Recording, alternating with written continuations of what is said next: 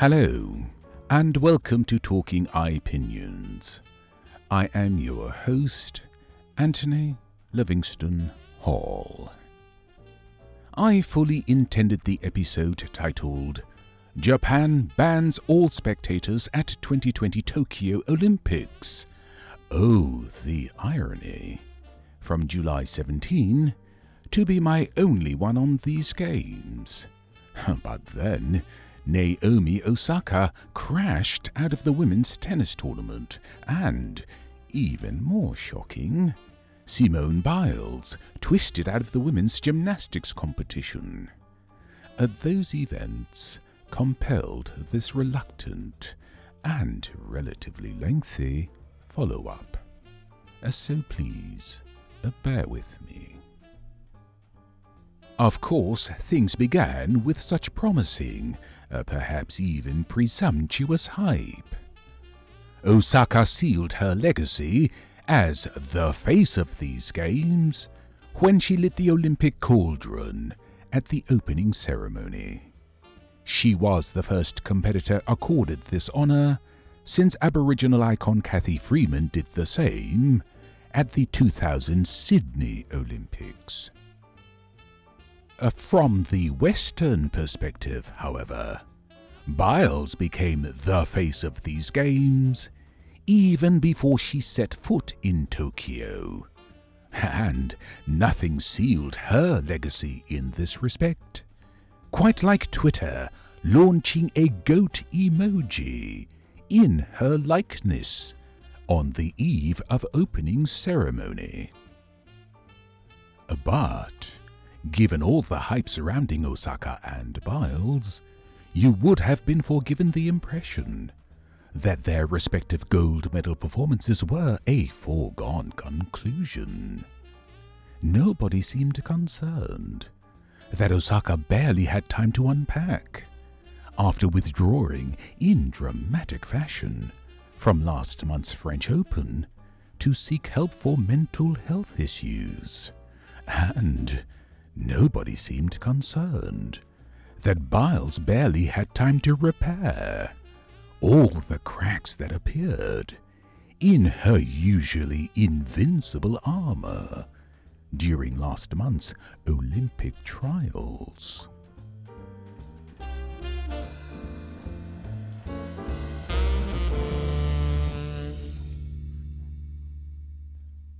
Well, nobody, that is, except me.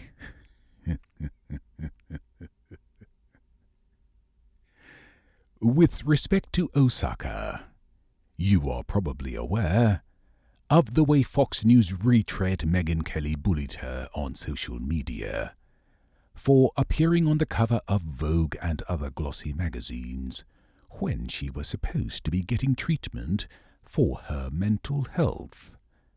Osaka clapped back by informing Kelly that the photo shoots and interviews were conducted last year, long before her mental breakdown at the French Open.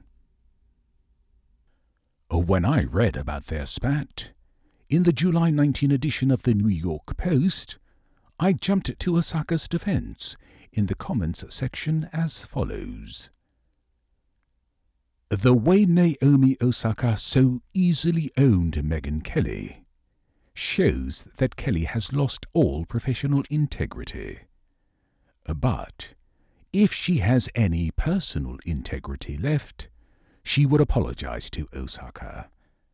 After all, she clearly hurled mental abuse based on a false premise at a young woman who everyone knew was sensible enough to withdraw from public life to seek help for mental issues. Forget integrity. Have you no decency, Miss Kelly? At long last. End quote. With respect to Biles, well, we all know she's the GOAT. I just thought all the media hype was not only baiting clicks, but tempting fate.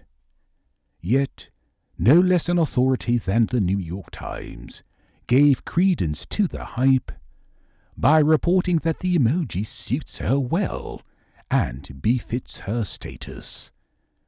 I commented on its July 22 report as follows. Boy, talk about being hyped up for a fall. Why couldn't those twits wait at least to see if she wins gold in the individual all-around? Now I fear they may have jinxed her. End quote. Yet even I had no clue how sadly prophetic that would turn out to be. For her part, Osaka soon showed that euphoric jingoism is no substitute for mental preparedness. And so, almost in the wink of an eye, both women went from being the alternating face of these games to being just the talk of them. With respect to Osaka, that talk was far from sympathetic or supportive. The Japanese hailed her as a national icon after she lit the Olympic cauldron at the opening ceremony on July 23. Yet they wasted no time denouncing her as a mongrel interloper after she lost in the qualifying rounds on July 27. Their national betrayal provoked me to jump, again, to Osaka's defense, which I did at NPR on July 27, as follows. The proudly homogeneous Japanese are showing their true colors by trolling her with racist abuse, naturally. Japan's top male gymnast, who happens to be the reigning all-around world champion, fell and was eliminated in the qualifying events, yet he is not being subjected to any kind of abuse. My heart goes out to Naomi, but she might want to consider using the last name of her Haitian father, Léonard François, and playing for Haiti, if not the USA, going forward. End quote. With respect to Biles, that talk was so sympathetic and supportive, it smacked of mollycoddling. Nothing demonstrated this, quite like CNN sports reporter Christine Brennan, saying that the only thing even her fellow Olympians at tennis, swimming, and other venues wanted to talk about was their friendship with and support for Simone. Indeed, chances are that many of you took to social media to express your sympathy and support. I suppose because only people like Piers Morgan, who intentionally offend for attention, would do otherwise. As it happens, though, many of the social media twits who rushed to comfort Biles are the ones who rushed to inflict the wounds I am still nursing, for warning them against jinxing her in the first place. But nevertheless, I am going to risk opening those wounds by sharing a few of the comments I posted in real time, as her mental breakdown dominated talk, not just in Tokyo, but around the world throughout these games. The breaking news that shocked the world on July 27 was that Simone Biles had suddenly withdrawn in the midst of the women's team competition. This was the first indication that the GOAT hype I warned about had in fact jinxed her. I commented on a report at the BBC as follows.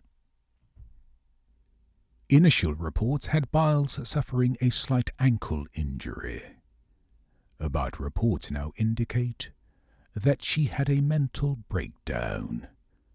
She needed a Naomi Osaka-like time out. Alas, at the worst possible time. Still, it's fair to note that thriving under such pressure has a lot to do with becoming the GOAT in your sport. But while we are all bemoaning the pressure that forced Biles to withdraw, please spare a thought for the North Korean Olympians, who know if they don't win gold, they will spend the rest of their lives doing hard time in coal mines.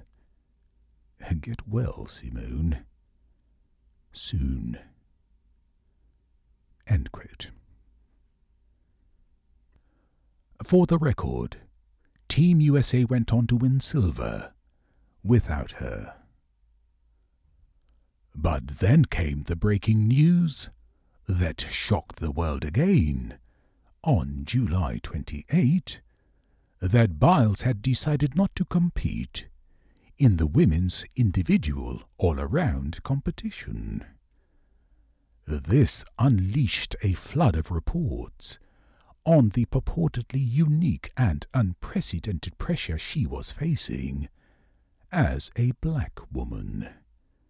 The most notable of all, perhaps naturally, was by black reporter Candace Buckner for the Washington Post. It was published under the empathetic headline, "For exceptional black women like Biles, greatness is never enough." Buckner's main point was that, unlike white female and male Olympians, Biles was always carrying the hopes and aspirations of an entire race on her shoulders. But while she was at it, Buckner could have added that every black person can relate to the pressure of feeling they have to be at least 3 times better to be considered only as good as their white counterparts. Except that Buckner, and virtually everyone else defending Biles, gave short shrift to the trailblazing black women who made her rise possible. I mean, the way they were singing her praises, you'd never know that 3-time Olympian Dominique Dawes was instrumental in helping Team USA win gold in the women's team competition at the 1996 Atlanta Olympics. And, even more noteworthy, that Gabby Douglas pioneered at the 2012 London Olympics what gained Biles so much fame at the 2016 Rio Olympics. Because, using Buckner's own standard, Gabby Douglas was the first black gymnast who carried the hopes and aspirations of an entire race on her shoulders, as she led Team USA to gold in the women's team competition, and then won the most coveted gold in all gymnastics for the individual all-around. In other words, portraying Simone Biles as facing unique and unprecedented challenges in gymnastics is rather like portraying Will Smith as facing the same in Hollywood. Well, enter Denzel Washington, stage left, and Sidney Poitier, stage right.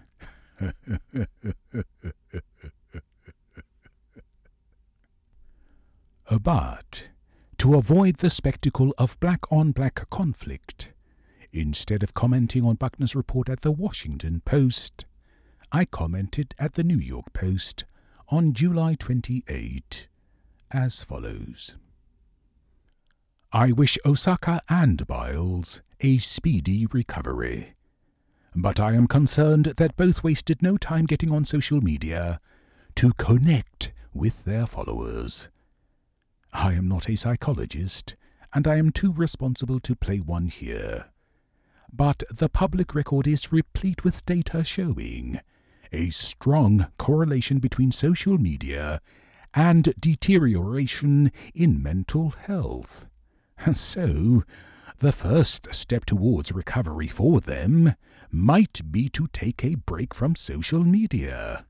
That is, if they're not already too addicted, just as network designers intended users to be.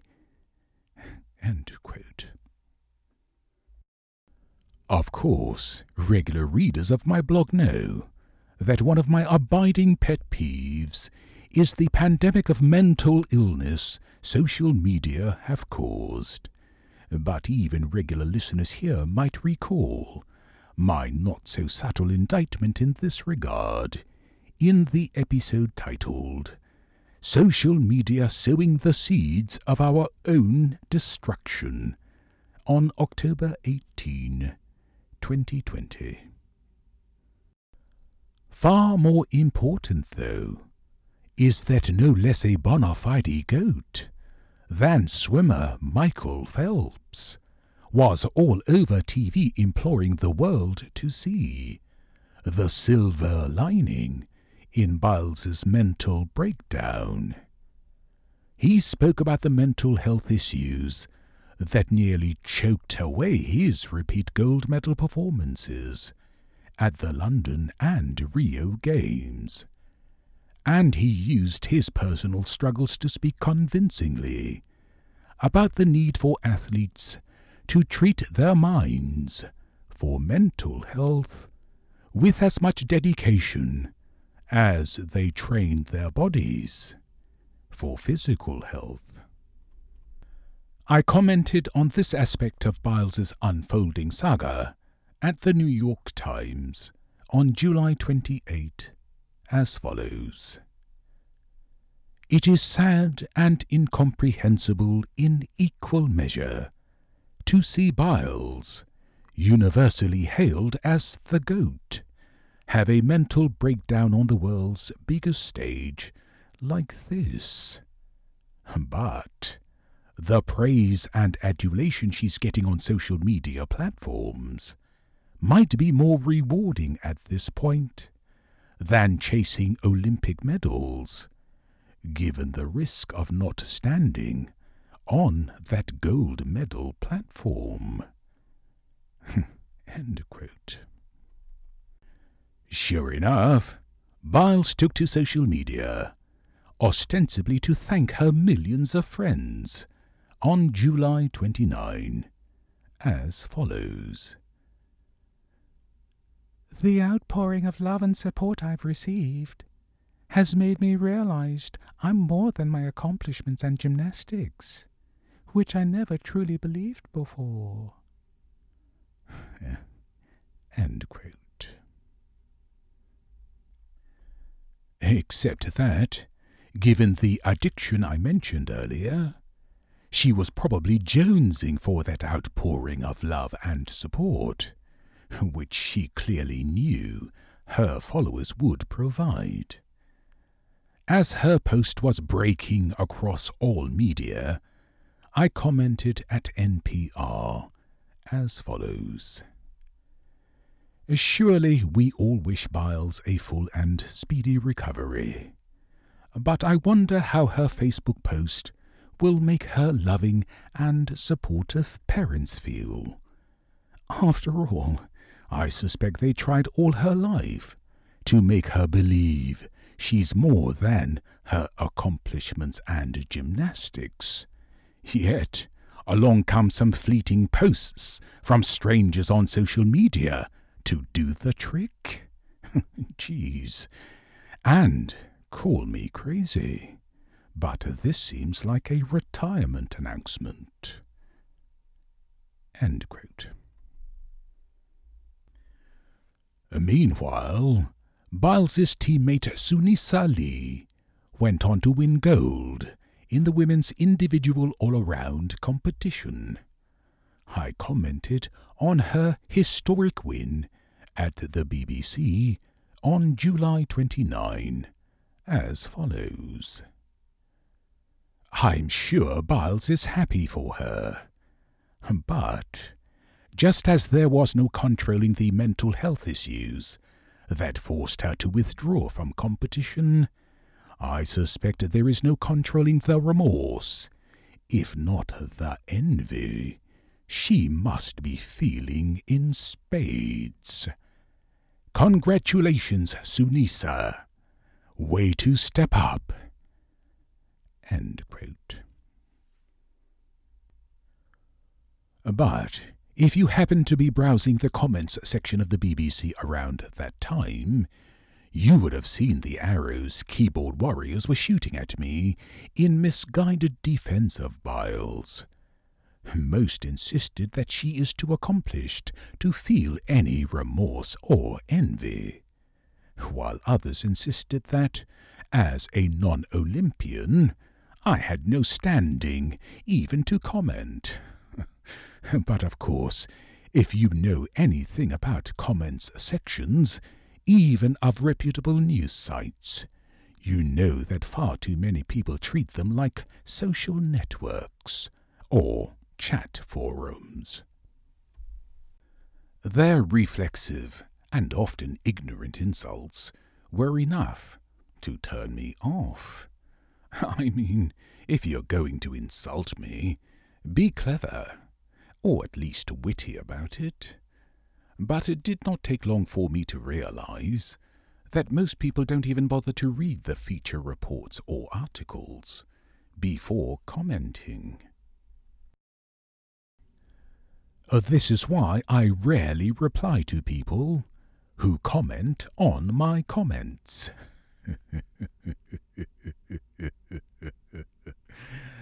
As I disclosed in the podcast episode titled Online Comments and the Fate of Democracy on June 12, I am only commenting for a year-long SEO experiment as part of the 15th anniversary of my blog, The iPinions Journal. In this case, I replied as follows. Respectfully, none of you know that she is not feeling remorse or envy, just as I do not know that she is. But anyone who has competed in competitive sports, at any level, as I have, can relate to harboring those feelings, if they are sidelined, for whatever reason, only to see victory they believe would have been theirs go to another, even a teammate. It's called competitive spirit. It's called being human. But, as I indicated in the very first line of my comment, it does not preclude being happy for the winner, especially if it's a teammate. End quote. Mind you, as I mentioned earlier, I think Biles was trying to convey from day one that, for whatever reason, she did not feel fit to compete at these Olympics, period. But she clearly went to dramatic extremes to do so when she leaked videos of her flailing from the high bar and flopping down on heavily cushioned mats. In captions, she explained that she was still struggling and could barely tell when she's up or down. I commented at NBC on July 30 as follows. Staying off social media seems like the best thing Biles can do for her mental health. She does not owe her followers updates on, or perhaps more to the point, proof of her condition. So, if it's not addictive and misguided pursuit of love and support, why else would she be engaging keyboard critics in the midst of her bout with twisties? End quote.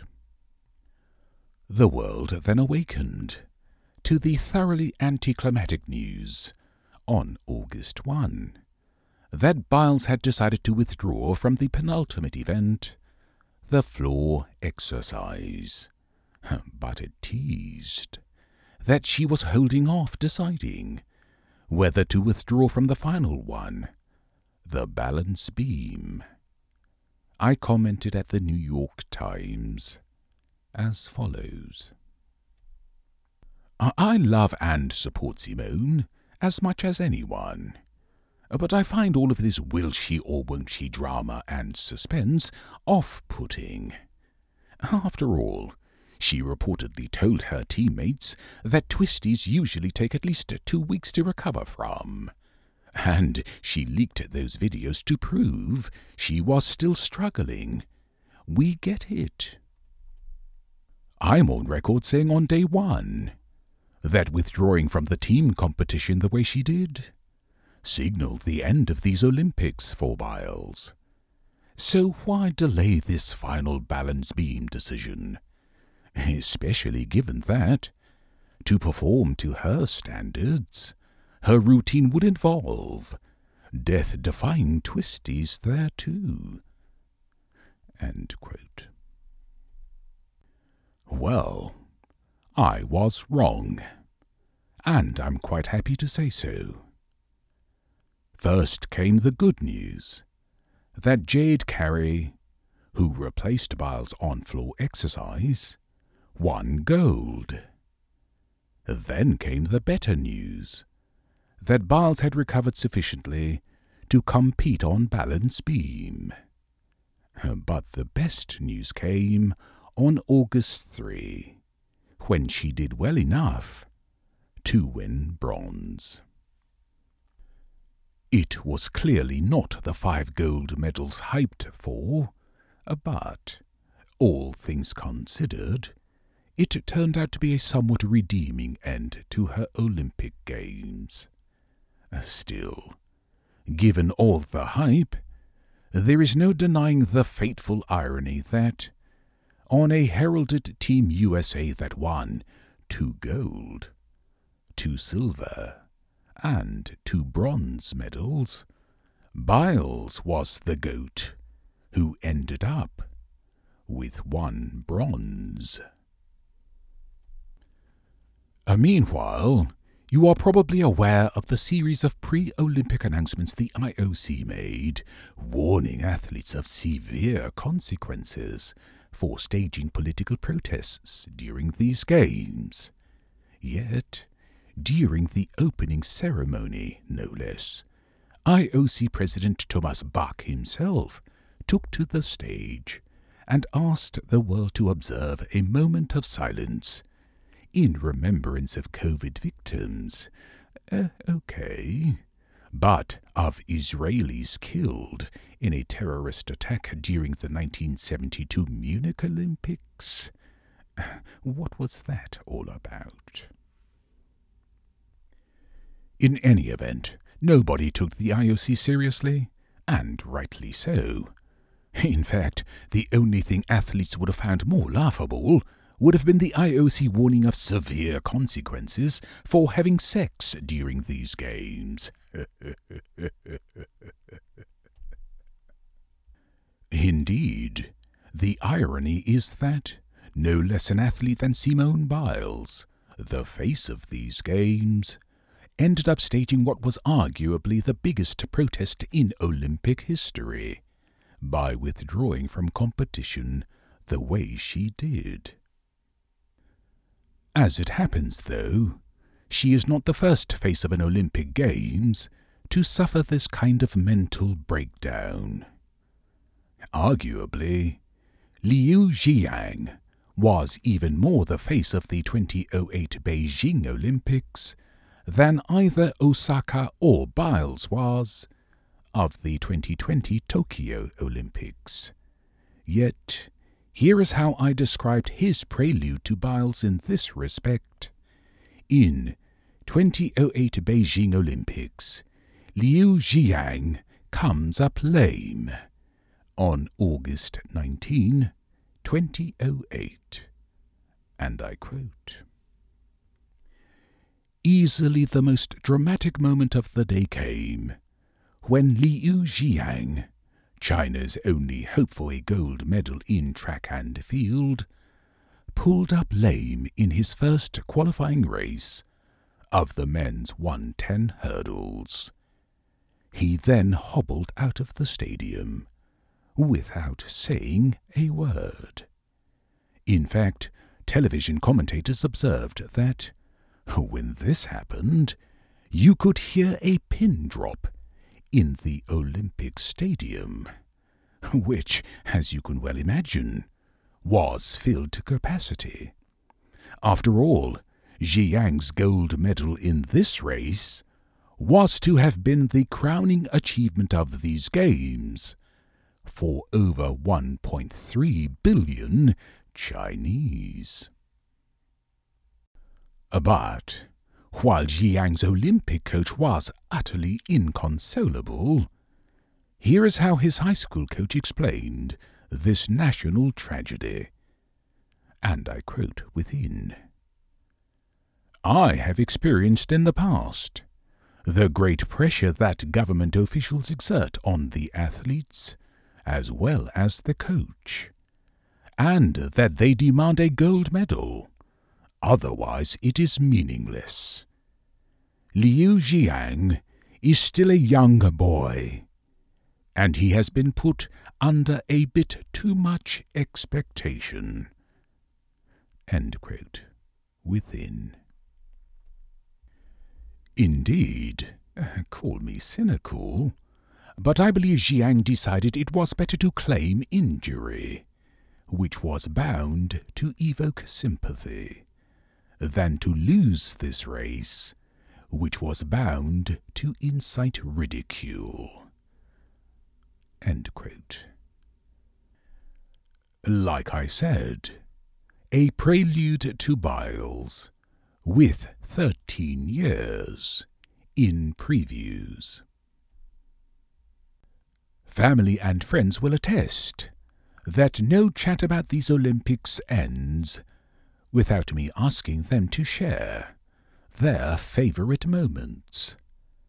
And so, here are 5 of my own. The first was watching Ahmed Afounaoui of Tunisia win gold in the men's 400 freestyle. It was arguably the greatest upset victory and the greatest shock reaction since American Rulon Gardner defeated the Russian bear Alexander Karelin in wrestling at the 2000 Sydney Olympics. The second was watching Flora Duffy of Bermuda win gold in the women's triathlon. The commentators explained why, by continually marvelling throughout the race at how she managed to reach this level of success with no coach, no teammates, no sponsors, and no government support. Of course, now that she's an Olympic champion, I suspect all of that will change, if she wants it to. I would say thanks but no thanks to the coach and government support, but would milk sponsors for all they're worth, and would welcome teammates to help grow the sport. The third was watching Elaine Thompson-Herah of Jamaica lead her country's sweep in the women's 100, complete with her winking away Florence Griffiths Joyner's 33-year-old Olympic record of 10.62 by clocking 10.61. But my Jamaican friends were not amused with the congratulations I offered at the Miami Herald on July 31, as follows. Usain who? Congratulations, Elaine. Mind you, given Marion Jones's fall from grace, you have to think uneasy lies the head that wears this crown, no? End quote. The fourth was reading about world number 1 tennis player Novak Djokovic of Serbia withdrawing from his mixed doubles match. This after having an Olympian meltdown during his bronze medal men's match. And yes, this is the same Djoko who went viral when he threw shade at Biles by saying that pressure is a privilege all real goats learn to deal with. Oh, karma, hypocrisy, and schadenfreude were all at play when I commented at the Wall Street Journal on July 31, as follows. Imagine that. It seems poor Novak threw out his shoulder while throwing a tantrum when he realized that, far from the gold medal everyone presumed was his, he would not even win bronze. Mind you, just days ago, the media were hailing him as the personification of Olympian esprit de corps. This simply for leaving his luxury hotel and sauntering through the Olympic Village, favouring fawning athletes from other countries with selfies along the way. But where Biles' withdrawing evoked near universal sympathy, I suspect Djokovic withdrawing will provoke near universal contempt. End quote.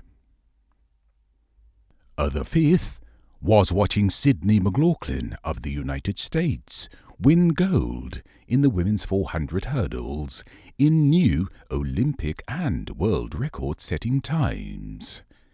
I've been taking personal pride in her success, one best friend removed, ever since she was in high school in New Jersey. And so, here's to her trusting the process to take her to even higher heights in her sport. Way to go, Sydney. Having shared those, I would forfeit my right to call myself a Bahamian if I did not at least acknowledge Stephen Gardner's gold medal performance in the men's 400. I am certainly happy for him and for our country, but there was nothing momentous about it. He did not set a new Olympic or world record, for example. And, while I'm at it, his teammate Shawnee Miller-Uibo seems poised to emulate him tomorrow in the women's 400. But, truth be told, I sang her praises beyond measure just weeks ago, in my episode marking our Independence Day on July 10. Besides, even if she defends her controversial win from the Rio Games, I would be loath to comment, because I would be too fixated on the Technicolor wigs she's been wearing for her races throughout these games. My mummy taught me, if you don't have anything nice to say, don't say anything at all. There is no denying that all the sympathetic and supportive talk surrounding Biles's mental breakdown at these games was rivaled by the begrudging and resentful silence surrounding Russia's doping ban. But USA swimmer Ryan Murphy broke that silence in dramatic fashion on day 7. He did it at a post-race press conference when he vented suspicions that the one Russian who had just beaten him in the men's 200 backstroke, as well as the 2 Russians who had beaten him days earlier in the men's 100 backstroke, all fueled their races on performance-enhancing drugs. Of course, one can hardly blame him. After all, Russia was supposed to have been banned from these games. This because it willfully failed to show any evidence that it had stopped engaging in the state-sponsored doping which investigators found when it hosted the 2014 Sochi Olympics. Remarkably, kowtowing members of the IOC decided that a fitting punishment would be to ban any showing of the Russian flag or playing of the Russian national anthem at these Olympics. But they found a loophole that allowed Russia to still send over 300 athletes, provided they compete not as Russia, but as the Russian Olympic Committee. Country code ROC.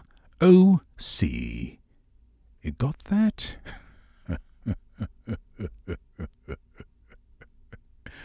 Unfriggin' believable. Unsurprisingly, the way Murphy called out the Russians went viral. I commented at The Guardian on July 30 as follows.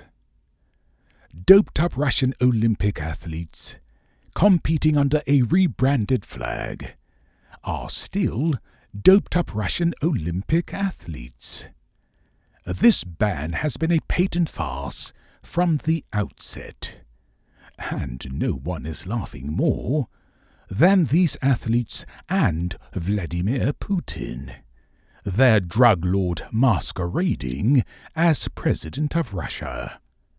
They know they're still gaming the IOC and the World Anti-Doping Agency and getting away with it.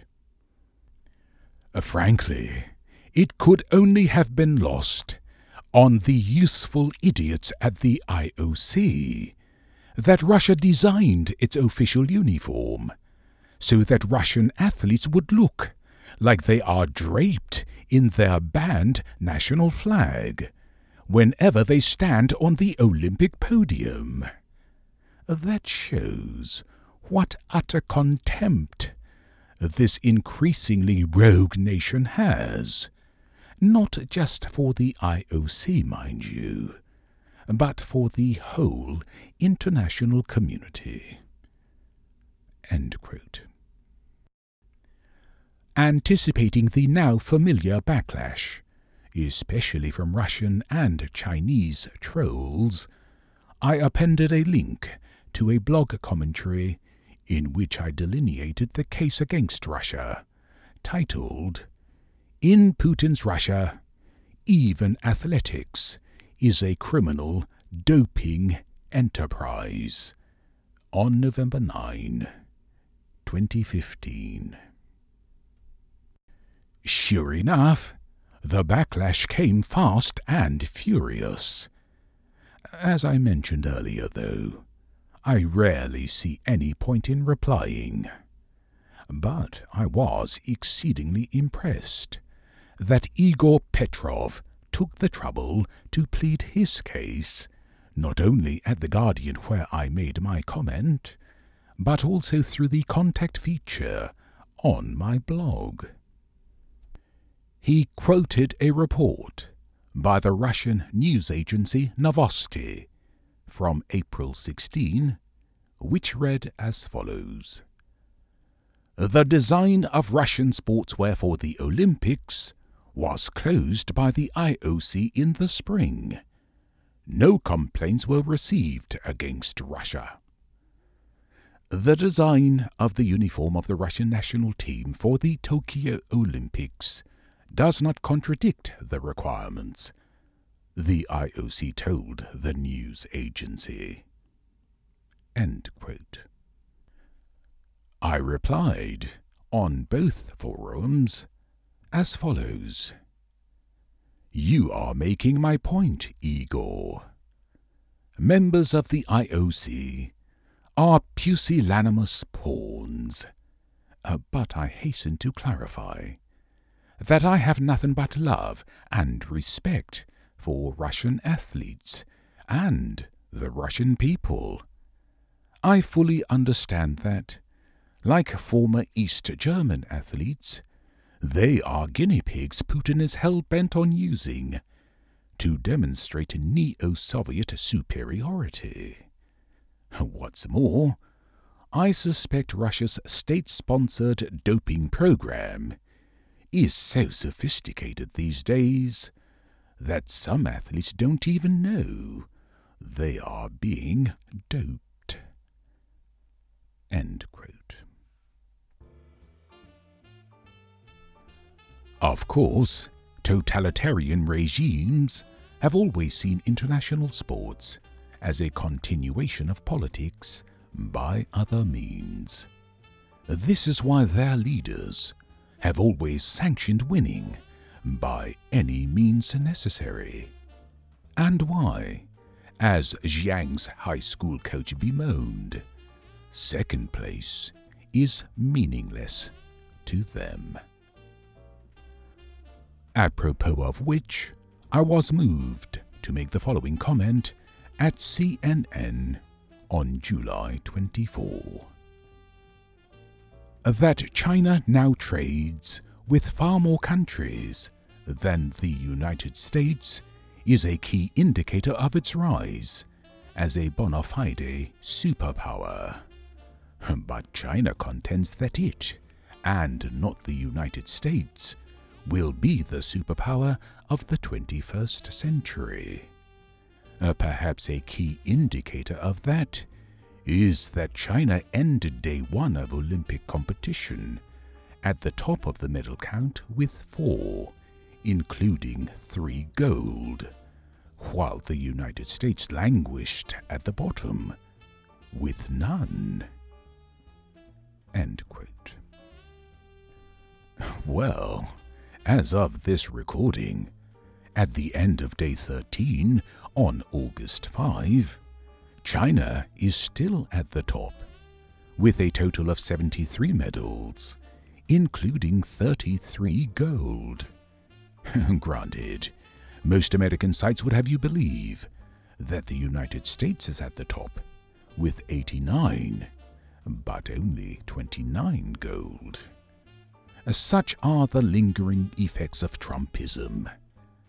Because, just as some in the American media cannot accept that Trump lost the presidency, some cannot accept that China is kicking America's ass in the medal count. For a little perspective, though, it might help to recall that the United States won the medal count at the last Olympics in Rio with a total of 121 medals, including 46 gold. China was third, with 71, and only 26 gold. So you see, it would take Trumpian delusion or Chamberlainian naivete to fail to see where this is heading. I mean, there are only 3 days left to go. Indeed, nothing demonstrated this quite like the way a qualifying heat for one of the signature events in track and field played out today. With the notable exception of Jamaica's bolt-ending interregnums, the United States has ruled the men's 4x100 relay. Yet it could place no better than a pedestrian 6th in a heat China won. The United States did not even make the final. But I suspect this is one event where, for China, failing to win gold will not be meaningless. After all, it has already defeated the only team that matters.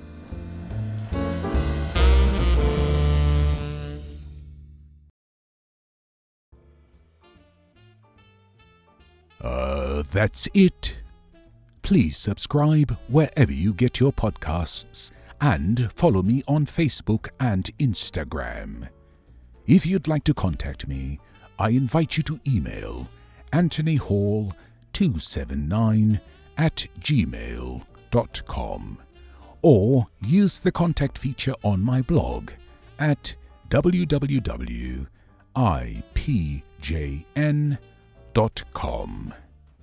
Thank you for listening, and until the next Talking Opinions, goodbye.